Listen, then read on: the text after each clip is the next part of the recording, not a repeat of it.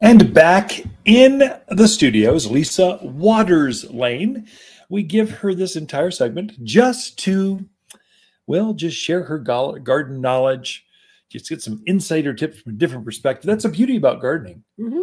You get 10 gardeners in a room and you'll get ask any question, you get 12 answers. It's like there's always there's a creative way to do everything. Mm-hmm. So it's good to have a different artist's perspective. And I see you as a true artist, my dear. You've put together combos and fragrances that are amazing. Well, thank you. You're welcome. Speaking of fragrances, so Yes. this morning, because I was at the garden center early, and I was out doing some stuff out in the nursery yard, and I was over by the honeysuckle. So we have probably 4 different kinds of honeysuckle right now out in the nursery yard. And oh my goodness, did it smell so good. Yeah. I just kind of stood over there for a while. Honeysuckles as a kid. Yeah. I used to take the Hall's honeysuckle, the yellow one, just take the stamens out and suck the nectar. Mm-hmm. It's sweet. And so it's a pollinator type of vine. Mm-hmm. It grows really well. Animals don't seem to bother it. And so it's got a lot going on for it. Oh, definitely. Deep rooted. So they Mm-hmm.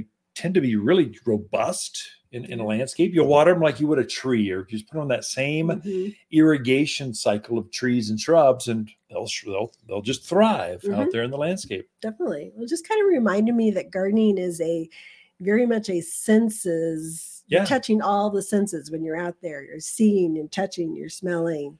What are all the other 5 senses? Tasting. Don't taste very much. Well, Unless you you got know the what you're harvest, tasting. the vegetable stuff's Just going make on, sure or herbs. you know what you're tasting. Yeah. Mushrooms are so good. I like the pretty ones.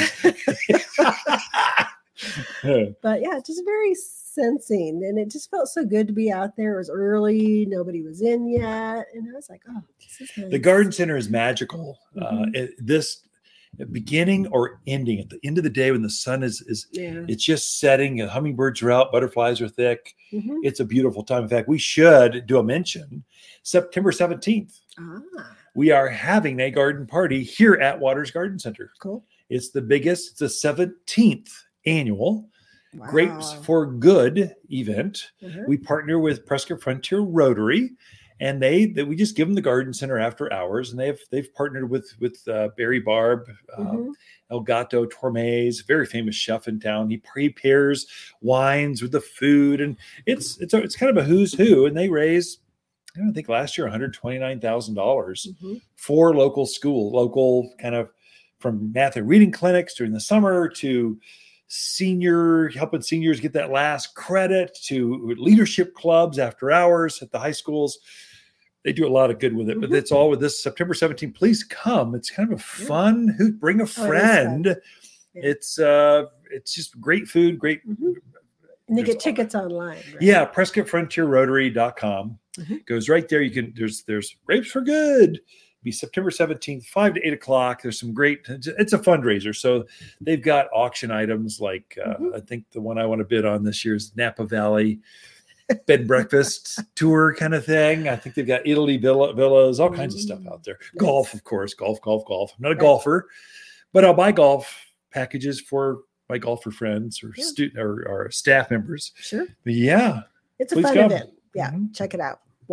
Prescott Frontier Rotary. PrescottFrontierRotary.com, or Okay. just type in the search bar Prescott Frontier Rotary. It'll pop right up. They're well known. It's a big club. They had their 50th anniversary this year, but they've been doing this event here at the Garden Center for 17 years.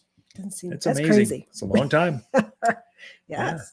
So back to gardening. We should. So it's that time of year when the midsummer, late summer, early fall things are starting to come in. Yeah.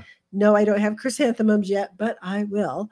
But there's so many other things you can put in right now. And a lot of the grasses are coming in. Yeah. And the grass is a great time to plant now so that you Ideal. can enjoy them in your yard as we move into that late summer and fall. Yeah. So the big daddy, I think we've already kind of talked about it, is the pampas grass. Okay. So the big one that we get is actually called ivory feathers. I thought you were going to call it Big Daddy Pampas grass. Well, we can call it that if you want.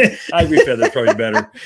So ivory feathers is a great one for yards because it's actually considered a dwarf pampas grass. And even at that, the grassy part of it, the green part of it, easily gets 5 by 5, maybe head even high. a I little always think of taller. it. Yeah. And then it sends the plumes up another 2 feet or so. So we're talking 6-8 feet by the time it's all said and done. So it does take a space in the yard. But it's certainly very beautiful out in the yard. And that's one, maybe you just need one. But I can tell you with grasses, they are always so much prettier when they're planted in groupings. Yeah. You kind of go, oh yeah, look at that. But you put a grouping of them together, 3 of them, 5 of them, 7 of them. Boy, it makes It's a drama. statement. It acts as drama or design or style. It's not just a plant. Now it's style and design. Yeah. It's a game changer. I agree. And that goes from your big grasses down to your little grasses. But ivory feathers is the big daddy. Regal mist is another real pretty grass that I love here. It has nice dark green foliage, but it puts on a pinkish, reddish hue plume to it. It's gorgeous when the sun's hitting it. You just kind of go, ooh, look at that. Yeah, people will come in. I see a grass that's red. Right. It's got Regal Mist. There we go. That's the one. So that's the pretty one with the bright color to it. Most grasses are white or kind of straw colored flowers. That one's unique and that's got a bright pink to red. Yeah. Very, very pretty grass. The little zebra grass, I think, is a very unique grass. I think it's about 3 by 4. Yeah. It's unique in its variegation on it. So it has kind of horizontal striping to it, which is unusual. Like a zebra. Like a zebra.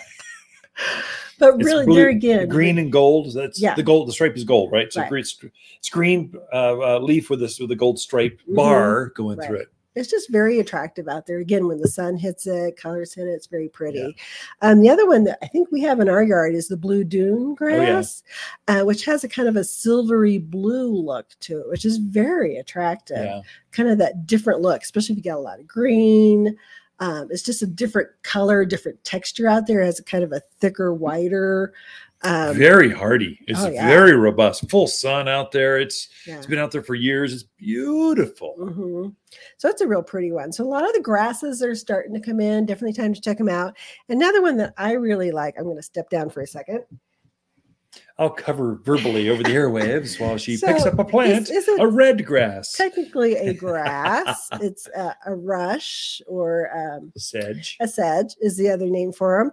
And then some people are like, well, it's brown. No, it's red.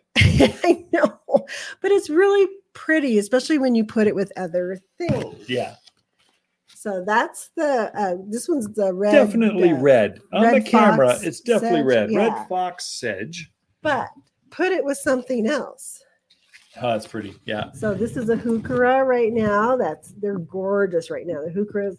And I love heucheras because they come in so many different colors, from light green. This one's about like a burgundy. There's butterscotch colors, so many different colors. Now, throw something else in there. Oh, you're doing the combo thing. Very good. Ooh, that's very nice. Wow. So this is an echinacea. It's a daisy type flower. It's bright yellow with a very dark kind of burgundy center. And see how it matches the heuchera and then that grass behind it. Yeah, you took the eye of that flower, and that's the color that carries through the heuchera or coral bells, your grandparents called it. And then it's matching with the red grass. It all ties it all together. So red is the tie-in. If you were to put that in a container, a pot, it would be so striking. Yeah. And it would last from now until... Well, these are all perennials for a decade. I'm saying color-wise. You get a lot of color usage out of it through the season. Definitely. So it's fun to kind of mix things in with your grasses. If you use them in a container, you can mix other things in with them and have them very attractive. And just because you see one thing, you're like, well, that's kind of ugly or weird looking. Get creative and mix some combos. There are no ugly plants or weird plants at Waters Garden Center. There's some artistic plants. They're kind of unusual, but not weird. They're just pretty in their own way. I had a customer over, or their neighbor was looking over the fence going, what is that plant? With that huge weeping redwood in our Oh. backyard.